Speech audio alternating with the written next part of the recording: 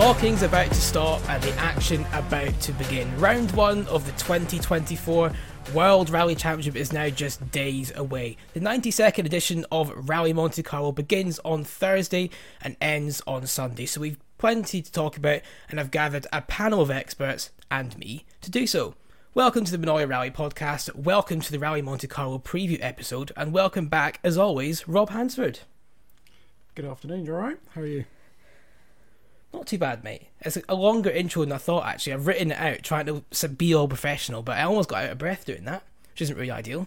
It says a lot about my current levels of fitness, doesn't it? But more than anything else. It says a lot about your excitement as well for the opening round. It does. Far too excited. But I'm even more excited to say that it's not just Rob and I with you this week, not just the two Manoia guys wittering on. We do have more of a qualified expert to talk us through various things in the form of WRC2 driver Josh McErlean. Josh, thanks ever so much for your time. Welcome to the podcast. Just to give us all a bit of a flavour of your international superstar status just now, paint us a picture of where you're currently sat at the moment. Good afternoon, gentlemen. It's great to be on a new thing. So yeah, I'm sitting on the airport in Stockholm, going to the ever so fascinating below zero in Sweden to do some coaching. So yeah, it's all go. You haven't just suddenly got confused about round 2 of the WRC, have you? In Sweden, gone around early. Yeah, around early. Yeah, maybe I'll not make it either, but hey, it's good practice if nothing else. Well, we've gathered to talk a bit, obviously, about the opening round of the season. We'll get a little bit onto Josh's plans as well. I've not actually briefed him too much, so I don't know how much he can necessarily spill, so we'll try and get something out of him. But, boys, I think the only place to start, and it's getting me excited, as we've already covered, is what I've called in my little running order Monte Magic, because I think it's the only way we can describe the Monte Carlo Rally. Obviously, it's the first round of the season, so that creates its own level of intrigue. But Rob, there's always something special about this one, regardless of whenever it ran. It's just that good a rally. Yeah, it's so iconic, isn't it? You know, you even go back to the pictures, you know, from years gone by to 60s and 70s. It's one of those rallies that always sticks out in your mind with the mountains in the background, the snow. It's got a bit of everything, hasn't it? Yeah, I think people always tend to associate this one with the snow and ice, but as I've been learning through playing a bit of gaming recently, actually, if you take it as dry tarmac, these stages are difficult enough as it is. But Josh, you've obviously done this rally last year, your one and only time. It was a dry Monte for you last year. I think one of the driest Montes we've had in ages. But from your side, was that a blessing, or were you sad you didn't get to experience all the ice chaos? You could say a bit of both. I think Monte in general is a tough rally from a driving point of view. The tarmac roads there is quite unique from themselves. You could say they're a bit like home where I'm from in Ireland, but yeah, the mountains, the landscape, the tricky conditions, even in the surface changes, is character building in its own. But I think without snow, it doesn't provide the proper Monte atmosphere, the challenges it can bring. But it was probably a blessing for me in my first year heading up towards all the training. Well, it has to be said, the forecast at the minute is looking quite varied and mixed. I think rain seems to be on the cards rather than snow, so I guess the question of whether some of the snow will melt. We've seen all the footage from testing where a lot of the guys have experienced some snow on the road, so you should be prepared for anything. But Josh, just for a bit of context, and I might be doing you a bit dirty here, but is it fair to say that coming into the Monte last year, you kind of understood how difficult it was given the difficulties, should we call them, of the event you ended up having? There's no doubt about it. Even a dry Monte, it was super difficult for us. Going there for the first time with no experience of having a written up crew, trying to build that whole aspect of the event together and trying to create a relationship with them guys. We had John Armstrong and Brian Hoyer, two very experienced competitors. We were fortunate enough to have them on board, and I think that element alone brings a lot of new things to rallying within the sport in general, within the World Championship. So yeah, we were, let's say, Monte virgins last year, and it was definitely a baptism of fire. You know, I'm going off a little bit off piste already, but just talking about route no cruise, I guess one of the I say biggest changes, probably isn't one of the biggest changes, but it's certainly a significant change for this year in WRC2, is that you're actually, as Rally 2 competitors, going to be allowed the use of route note crews on events beyond Monte. So without talking too much about what you may or may not be doing, would I be right in assuming you may or may not be doing some tarmac rallies this year in WRC2? So is that a good move, do you think? Is that going to help you guys a lot in that category to have the use of route note crews? I think it's definitely the right direction.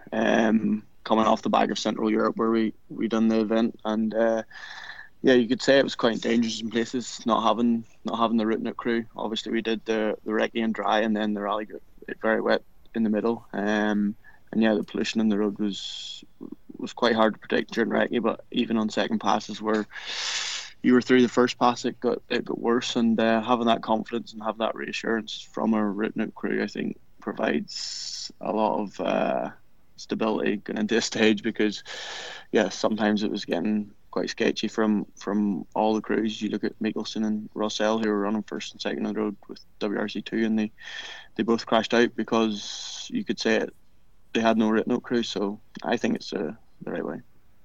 Yeah, it's a funny one, isn't it? And I guess it's maybe hard for those of us like Rob and myself who don't compete to maybe fully compute the difference, because flippantly you can say, oh yeah, you've got a recce, so you've got pace notes, just drive to them.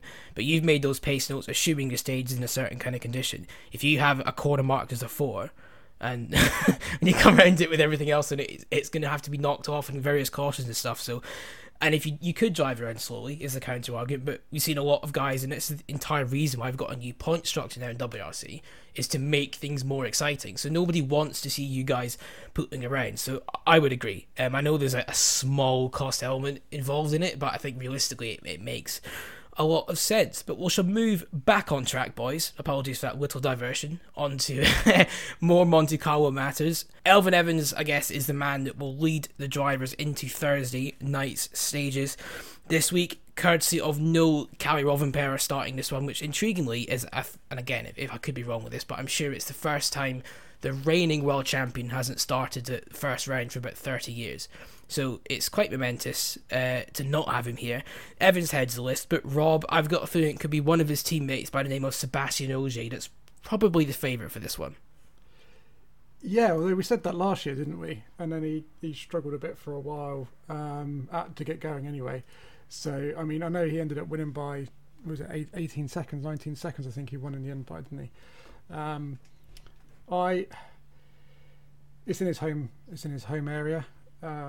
Obviously up in Gap. You can't put it past him, can you? But I still don't know. I still got a sneaky suspicion that the Hyundais might be on top of him a little bit more. Would be my prediction. Even Monte, the rally that he's won 9 times in the past, and is seemingly unbeatable. I still think Ogier will win, but I don't think he'll necessarily have it completely all of his own, if that makes sense. I don't think he'll be dominating per se necessarily. I think Hyundai's obviously seemed to make strides last year. Obviously Tanak's there. The way Hyundai have put themselves together, we've said this before, they're in sort of like a prize position seat across the whole year, aren't they? So I wouldn't be surprised to see Hyundai running closer to Ogier, but I still think Ogier will come out on top. Josh, what do you think? I think the Hyundai's definitely in a good shape with the driver lineup, but you could never look past Sebastian Ogier in Monte. He's an expert and he's been there, done it so many times, even if the conditions do change. But I think with the unpredictability of their event, it's always going to be a hard one to choose, but I still wouldn't look past Seb Ogier.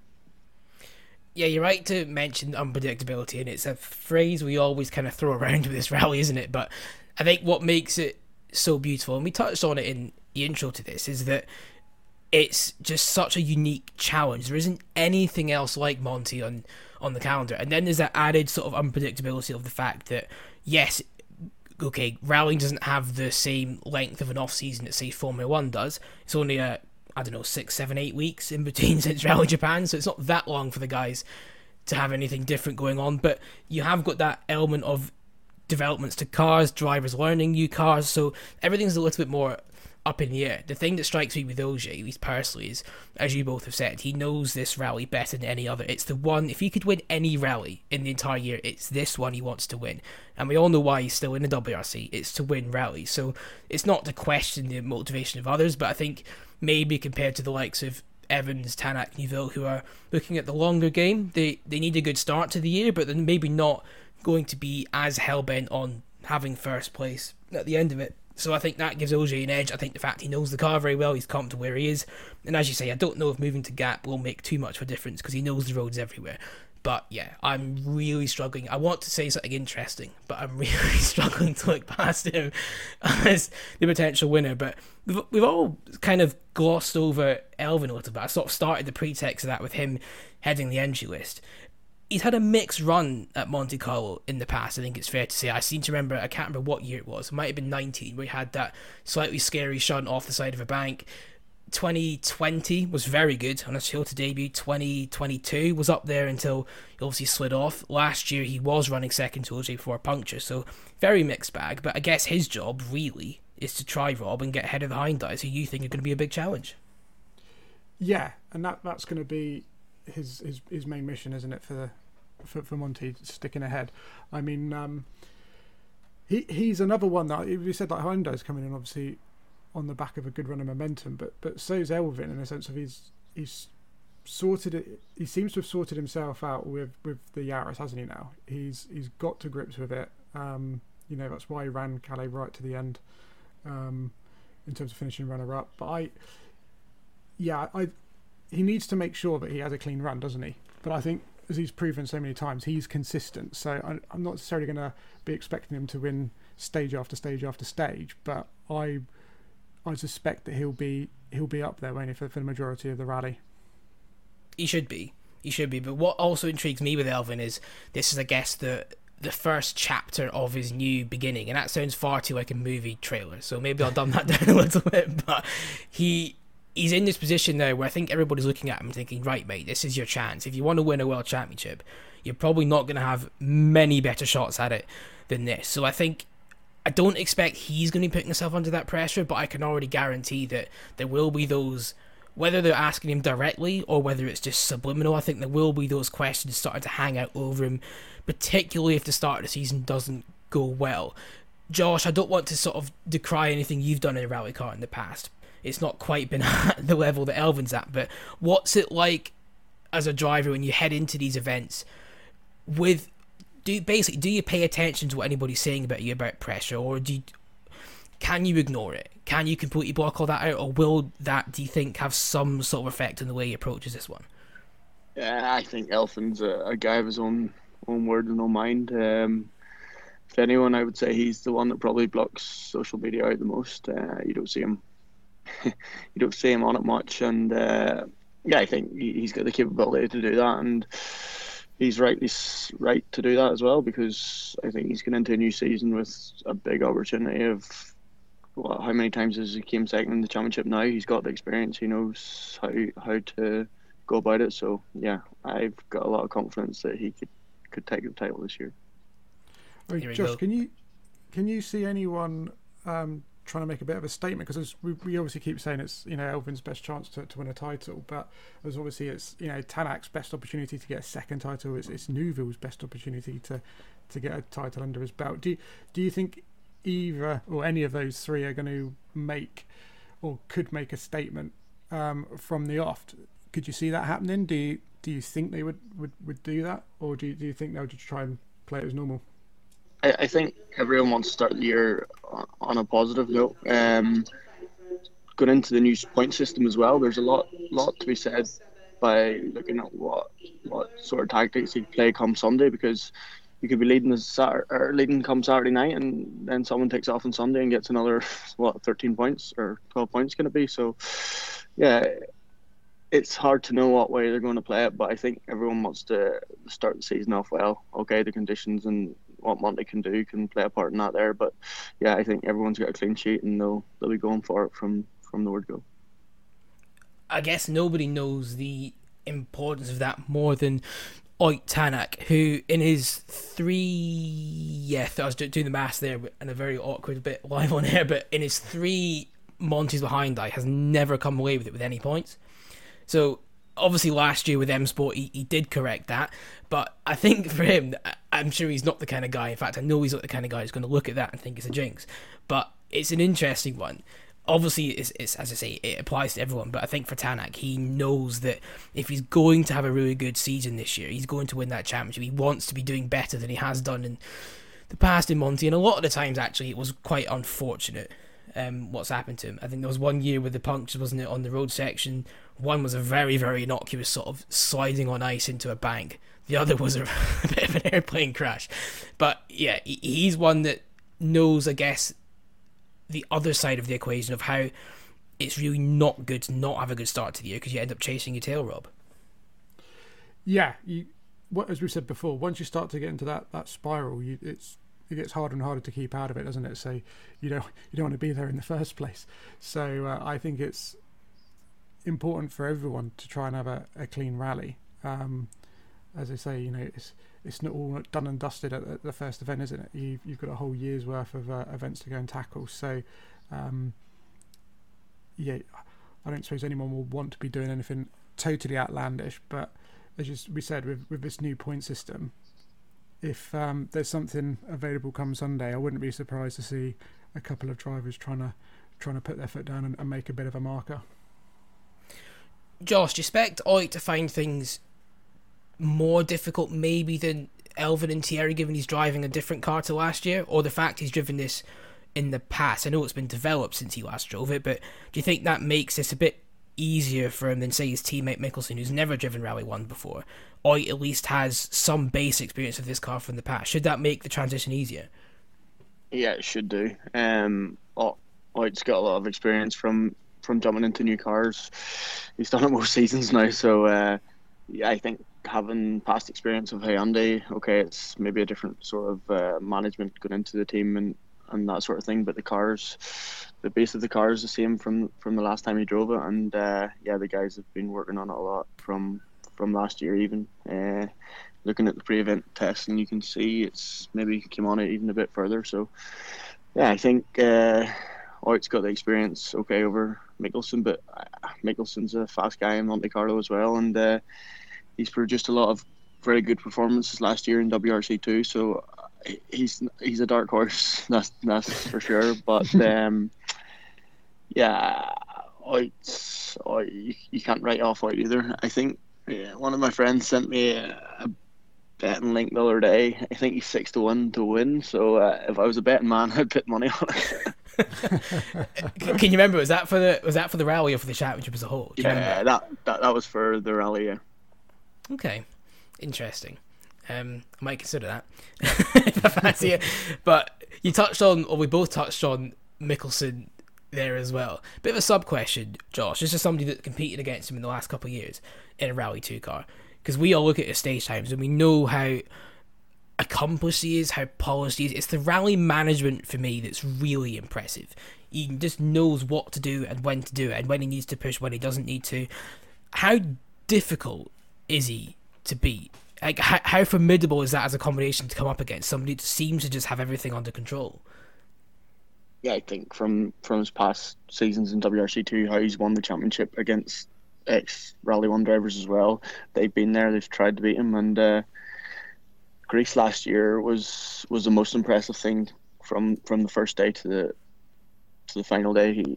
He had 2 punctures or 3 punctures, I think, in the first day, and to come back stage win after stage win and to win the rally was so impressive. Like, I think that's probably why he's in that seat now, is because his rally management, how he can do it, and I think Hyundai probably want a third driver that can manage that.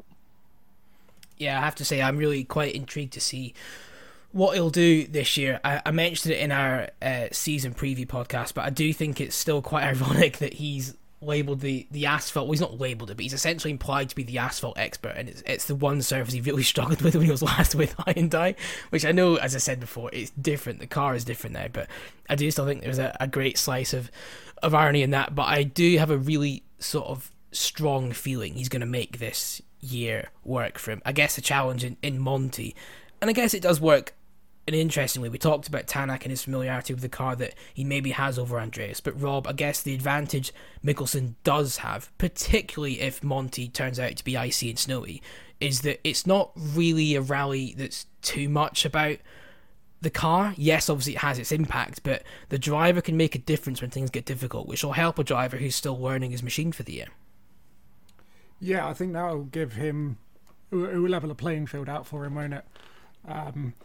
He, as you say, it's the driver can have, make a bit more of an input, and there is that unpredictable lack of there's predictability. A lack of predictability. Hang on, I'm getting my words here confused. Yes, it's unpredictable, isn't it? Into what can happen. There's potential for issues, potential for people to run into problems, but it's also in the driver's hands of being able to sort of work that car to their liking. Performance isn't an outright factor in this. So I think it's a good rally for McErlean to be starting. I think McErlean will do well this weekend. Yeah, so do I. I've got a funny feeling he will. It's hard to know, isn't it? It's like who's going to have a problem, but I just can't see that happening to Andreas. I'm going to touch wood and hope that's not a massive jinx for him. But yeah, I think the way he's approaching things now, like everything almost feels like a bonus. I think that the birth of his son 2 years ago, now we're in 24, I think that's made a big difference to the way he approaches stuff as well, which I think we can see. Sorry, is that something you chiming in? No, I was going to say, I think you can also see I reckon the pressure might be released for McErlean now that he's been desperate to get back to the top level, and it's finally happened. So there'll be a bit of a crest of a wave to be on, won't there, for a little while. That's true. That is very true. He will, of course, line up with co-driver Torstein Eriksson as always, joining Neuville and Tanak in the Monte Carlo lineup. Over at Toyota, we have Evans, Ogier and Takamoto Katsuta, who we haven't talked about yet. And Josh, I kind of wanted to come to you for this, because his right-hand man, Aaron Johnston, is somebody you know very well. He sat with you, Christ, how many years ago is it now? I'm thinking back in let's not age us. It was some years ago. But they're a pair. 2018. Okay, yeah. I won't, yeah. So I'm trying to think, you'd have been under... Were you 19 then, Josh? 18, 19, yeah. Bloody hell. There you go, we're all getting old. But they are a pairing that I think really impressed last year, particularly, it has to be said, in Japan. The weekend that sort of was but wasn't in terms of the performance, but the result not coming with it. I think Taka's got a very interesting year ahead of him personally, because it's... I don't know how to word it, and that no one's really got too much expectation on him. No one's expecting him to be fighting for a championship, which he's actually one of the drivers that isn't one of the best chances to, theoretically, because he's one of the few that's actually doing a full-time campaign. But there's none of that. I think he obviously has to do a job for his team, but then he's got his two world champion teammates dipping in and out to help with that. So I guess he's just got another opportunity to show what he can do, develop. For me, Josh... and this is where I'm trying to get with the question. There's a lot of context beforehand, but I think the way he's approached his rallying has been very good. And it's maybe not been the quickest progression compared to some, but he's not going backwards. He's constantly every year going forwards. And I think all the work that him and Aaron are putting in is really starting to pay off. Without doubt, Japan, I think, was a perfect example of that, to win, 11 stages or something. Was a credit to them and the team, because the first stage didn't go so well, but to bounce back from that there and set the times they did, you can say that he's from Japan, he might know the stages and so on, but the man lives in Finland. He's more finished than he is Japanese, and he's got a very good opportunity ahead of him this year with Aaron as well, and to be one of 4 drivers full time in the World Championship is a lot to be said for. And if he plays his cards right, there's no doubt he could be on the podium a lot this year, and potentially even get his first win. Do you think that's a target for them, to try and win a rally? It's got to be, isn't it? I think every driver wants to win a rally. There's no doubt about that. But he has the pace to do it. We've seen it in Japan and Finland and the likes of the fast rallies as well. So there's I've yeah, I think he's got a lot of potential to do it this year. You kind of did me there, so thanks for that. You exposed my awful question. But yeah, sorry, go on, Rob.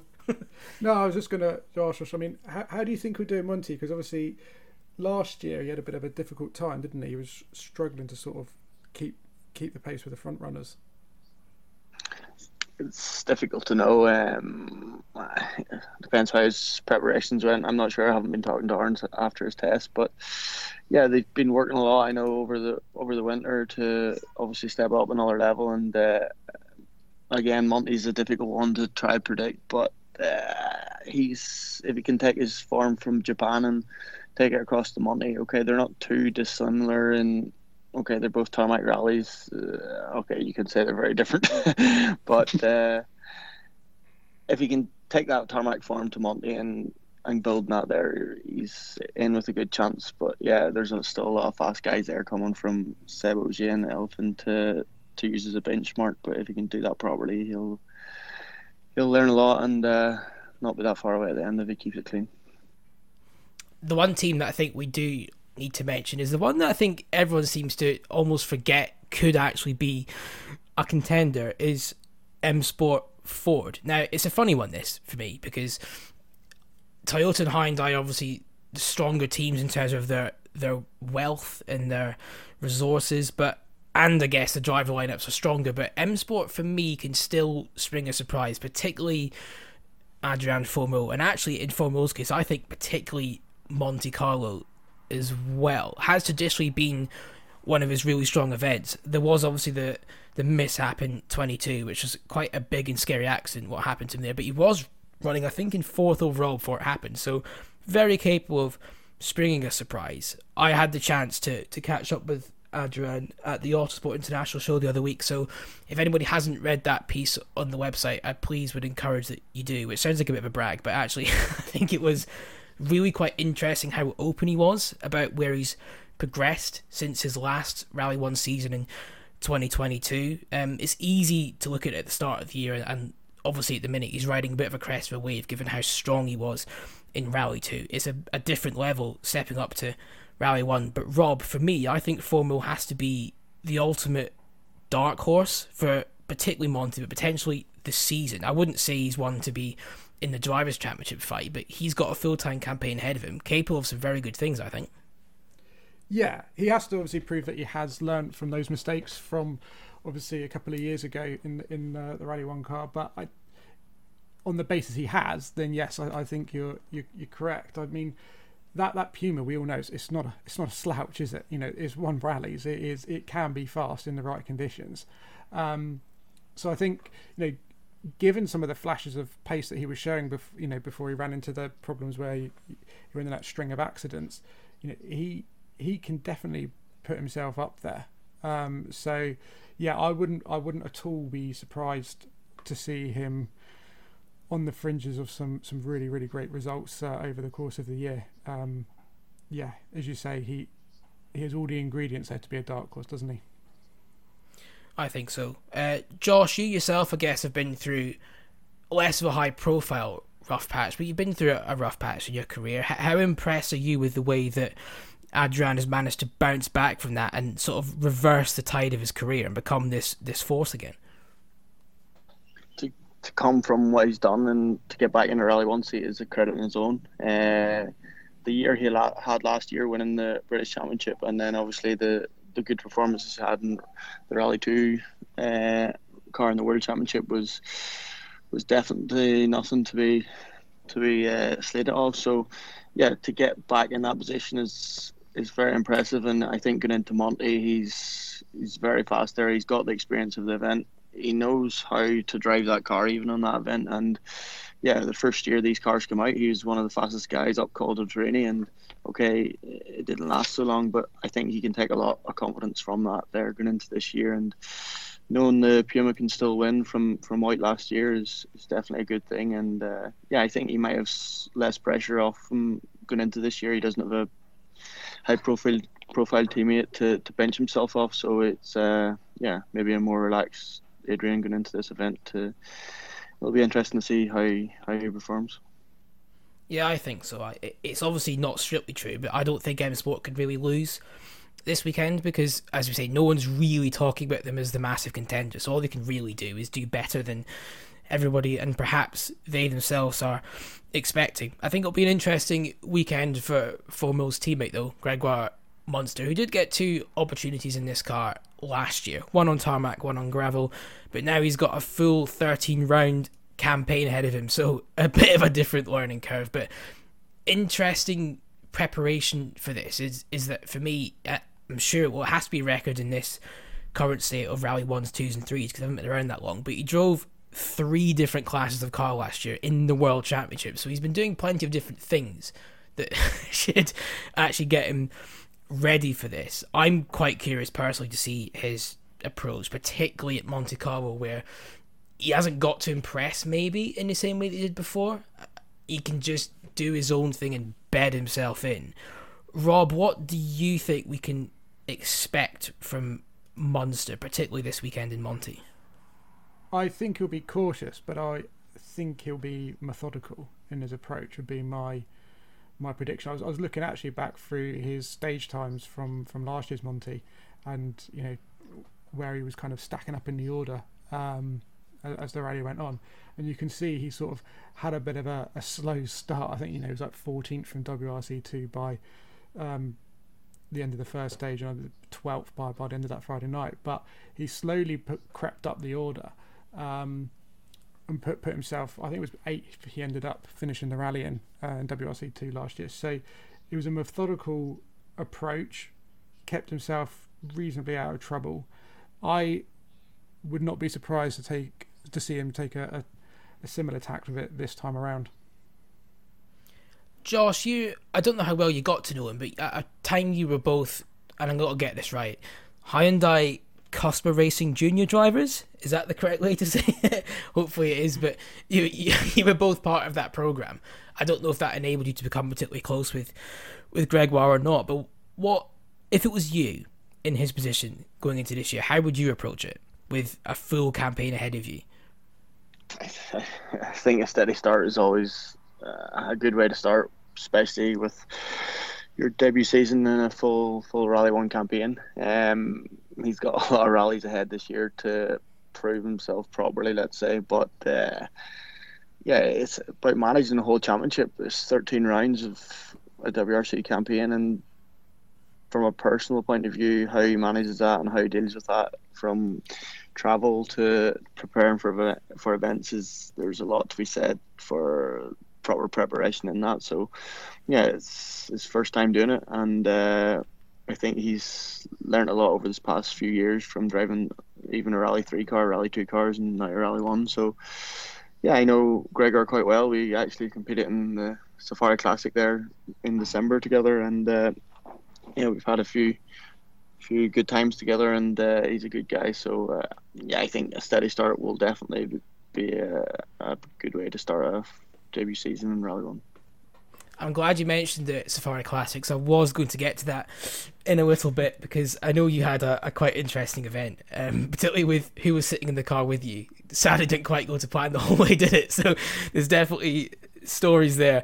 But before we get there, it would be remiss of us not to talk about the WRC2 battle this weekend. And I don't know if I have just been spoiled in the past with how good things have been, but I'm almost a little bit kind of, not unexcited, but a bit sort of, it's not like a huge, there's going to be big hitters this year. They're not all competing in the class in Monte, I think is how I want to say it. We do have Solberg and Piari, but they're not challenging for points. So I guess the main expected contenders for the season are probably the 2 Citroen drivers in Rossell and Greisen. Those two obviously had a quite controversial battle, I think, last year that came down to a steward decision and a half-second win for Rossell. Rob, I think we take a bit of that this year, wouldn't we?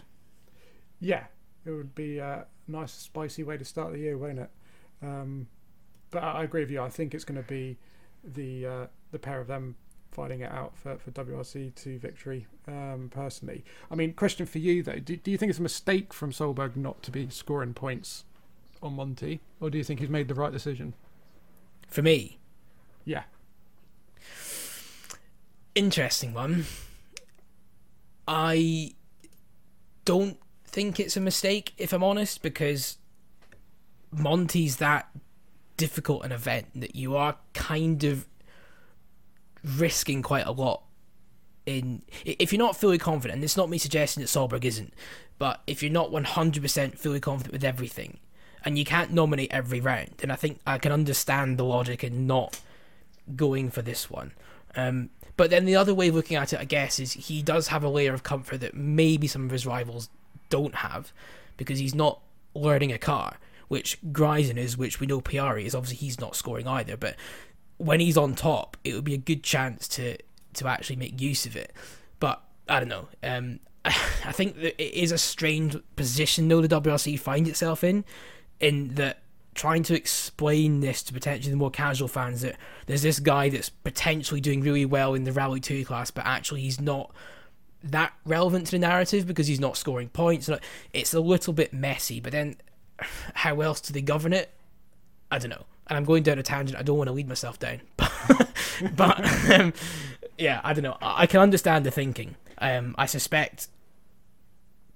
Yeah, no, I can understand it. That would be the best way to put it. I won't say too much more before I start saying things that are controversial, but nah, I totally get why he's done it. But it is an interesting list of drivers, actually. There's a few that probably need to be mentioned. I'm thinking particularly, Stefan Lefebvre, who was very quick last year in a Citroen.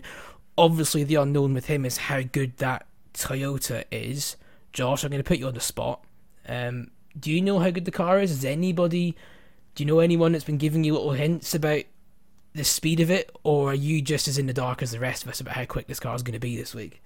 I have no idea. I haven't honestly been talking to many people about it, so I don't think anyone really knows. Okay, they've maybe back-to-back against Skodas and Citroens and Hyundais, but yeah, it's hard even to say Monte's going to be a proper showing of how it is. It's until you get into the more consistent rallies of maybe Portugal, Sardinia, where the going gets tough, and reliability and all sorts of things come into it. So I've no doubt they'll build a very good car. They're a World Championship winning team. They know what to do. So there's no doubt it's going to be good. But the 3-cylinder thing's quite interesting in my opinion. It is, actually, and I think it gets overlooked quite a lot. Because I forgot about it. So you just said that. I was aware of it, but you forget about it.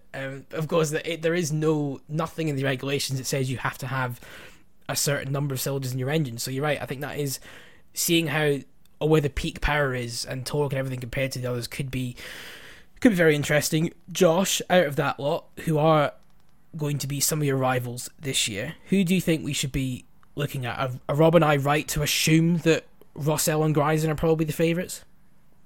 Yeah, I would say so. If you're probably looking at a dark horse, Pepe Lopez was very fast last year. I think he finished third WRC2 in a Hyundai. So, he's in Skoda this year. Brian Buffet is also a Monte expert. He hasn't done so much in the past few years, so he's another dark horse that couldn't be overlooked. But in general, I'm actually quite surprised of how little WRC2 there is. I think everyone might be. And if Solberg maybe realised that before, he might have elected to score points. Yeah, that's a good point. That is a good point. And I'm glad it's not just us. If you're saying that it's maybe not the biggest list, I don't feel too spoilt for expecting too much from what's in there. But Josh, I think it's high time that we talk a little bit about your season as well. We know you're not going to be driving in Monte Carlo. I don't know how much you can say, but when can we expect to see you next out in a Rally 2 car? Obviously there's a lot of work going into getting one of these programs together, but our plan and hopes are to be in a WRC 2 campaign this year. It won't start till later in the season, maybe possibly Portugal, but there's a lot of things to be finalised yet, so I'm sorry I can't really tell you that much at the minute. That's an interesting one from a sort of personal perspective, though. If you have a few rallies where you're not competing, what can you do to, and I know it probably sounds very obvious, but what can you do to actually keep yourself sharp? And I guess this weekend, last weekend, because we're recording at a different time, but you're out ice driving, which is never a bad thing to do, both from an enjoyment perspective, but also for just keeping you in a car. But do you like study your opposition? Do you just keep looking at all the onboards? Do you have anything at home you can just sort of hoon about in? What do you do to keep yourself sharp when you're not competing? Car time, driving times, anything you can get your hands on is definitely a bonus. Yeah, for example, the ice driving is very good about car control and yeah, how not to do things maybe. But I've got a cross cart I use sometimes, and yeah, it keeps you sharp. But yeah, it's hard to beat the real thing in competition in a Rally 2 car because okay, you could look at racing where simulators are a big thing at the moment, but I think rallying's got a small bit to go to get to that level. But yeah, analysing events, looking at onboards, seeing how these guys are doing it is always a big part of it, and hopefully we can get behind a wheel of a Rally 2 car very soon. Speaking of the Porsche 911s, though, am I right in saying that and by the time this goes out, you'll have driven it, but your actual safari car is going to be there? Are you going to get behind the wheel of that and sort of reminisce in a very different environment, or do you not know yet? Yeah, so the Motor for Ireland livery car is in Below Zero at the moment in Sweden. It's the car we did the safari in. So yeah, I spent 9 days in it. I think I did more rallying in it last year than I did in a Rally 2 car over the course of the season. But yeah, it's good fun. It was an incredible experience, nothing I've ever done before, and yeah, to be in a rear wheel drive classic in them types of environments is something to be said for. You obviously did that with John Coyne, didn't you? Who is one of the key supporters behind the Motorsport Ireland Rally Academy, which you're obviously part of. You and John were, am I right in saying you were meant to share driving duties? He wasn't meant to be constantly the co-driver, was he? You were meant to swap around, but it didn't quite go as planned, unfortunately, did it?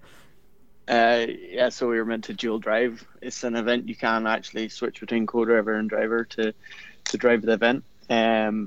So that was the plan at the start. I think we got to day 3, and yeah, unfortunately John took sick and had to step aside. Another benefit, let's say, of the event is that you can actually switch co-drivers halfway through it because of the endurance of it. And yeah, Owen Tracy from the Motorsport Ireland Rally Academy stepped in, and we finished the 9 days. We had a ball, and I think John enjoyed it as well because it's an experience to travel around that country in itself, and to do it in that type of way is incredible. And we had a lot of fun. We had good time. Some fastest stage times as well, but yeah, we had some trouble with the car and the likes. But yeah, if I ever got the opportunity to get out, I would jump at it. How long did it take you to recover from that? 9 days of... And it's not like, yes, people get days in rallying, but they're longer days than you do in a normal European competition as it is, let alone the fact you've got so many of them in such a remote part of the world. So I think for us that haven't done it, it's incredibly hard to understand just how gruelling that is. It's very grueling. The longest stage is 140 kilometres. Your typical... Well, the longest stage in WRC last year was 50 kilometres in Sardinia, so that's kind of the resemblance of what the event's like. But then again, you go look at Dakar this week, and it's another step up again. So yeah, you soon get humbled by what you've done. How fun was it though? Just in terms of a cultural experience, maybe compared to what international European WRC, ERC rallying is like. This obviously is different it's not a championship, you're not in a very different car, but just everything around it beyond the competition, how different an experience was that to be out there? I think Kenya itself is a very different place in general. To go to them places, to see the people, see how they can use the resources they have to even live is quite humbling for me, and I've never been there before, so to go there to get to see that, yeah, you realise how lucky you are in some extent. And but to be driving the cars there, that the people get a lot from that as well, because some of them obviously haven't seen general cars, never mind rally cars before, so you can see how happy they are. And yeah, whenever they're happy, it makes you happy, and that's probably one of the most daunting things from my experience there, is the people and how how happy they are. Yeah, no, very good.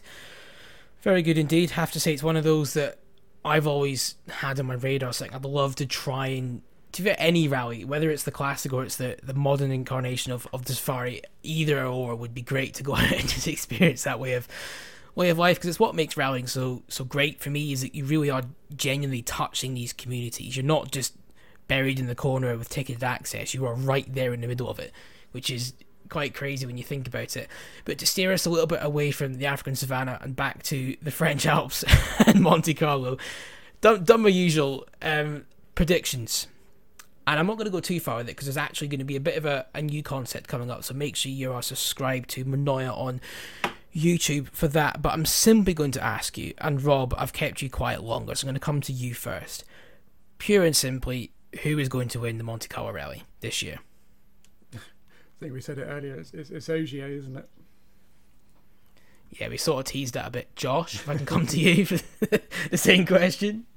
I'm going to go different and go Elfyn Evans.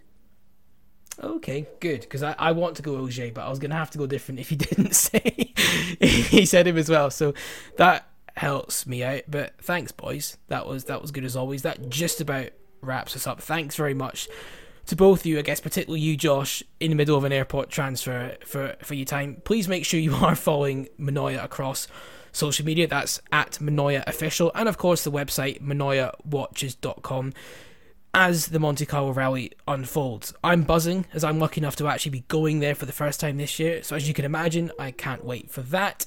But before we go, just a bit of a thank you, really, from us for your support so far with this project. Rob and I have been talking about it for ages. We never really knew, obviously, how it was going to be received, and I don't know, it's a week in, Rob, just a little word on, I guess, the support we've had. I'm certainly very thankful that people seem to be buying into what we're doing, which is good to know.